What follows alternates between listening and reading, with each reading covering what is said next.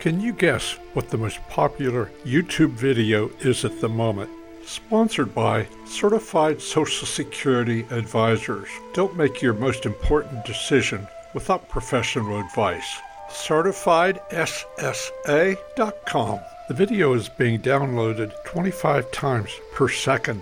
Last week, Tucker Carlson aired from the January 6, 2021 event, and it showed the silly guy dressed in the Viking headset, walking around with police, praying for the Capitol, and showing no violence whatsoever. The silly Viking guy is in prison for 4 years, and the reason seems to be he was exercising his First Amendment rights. As Jesus said, the sheep will be separated from the goats.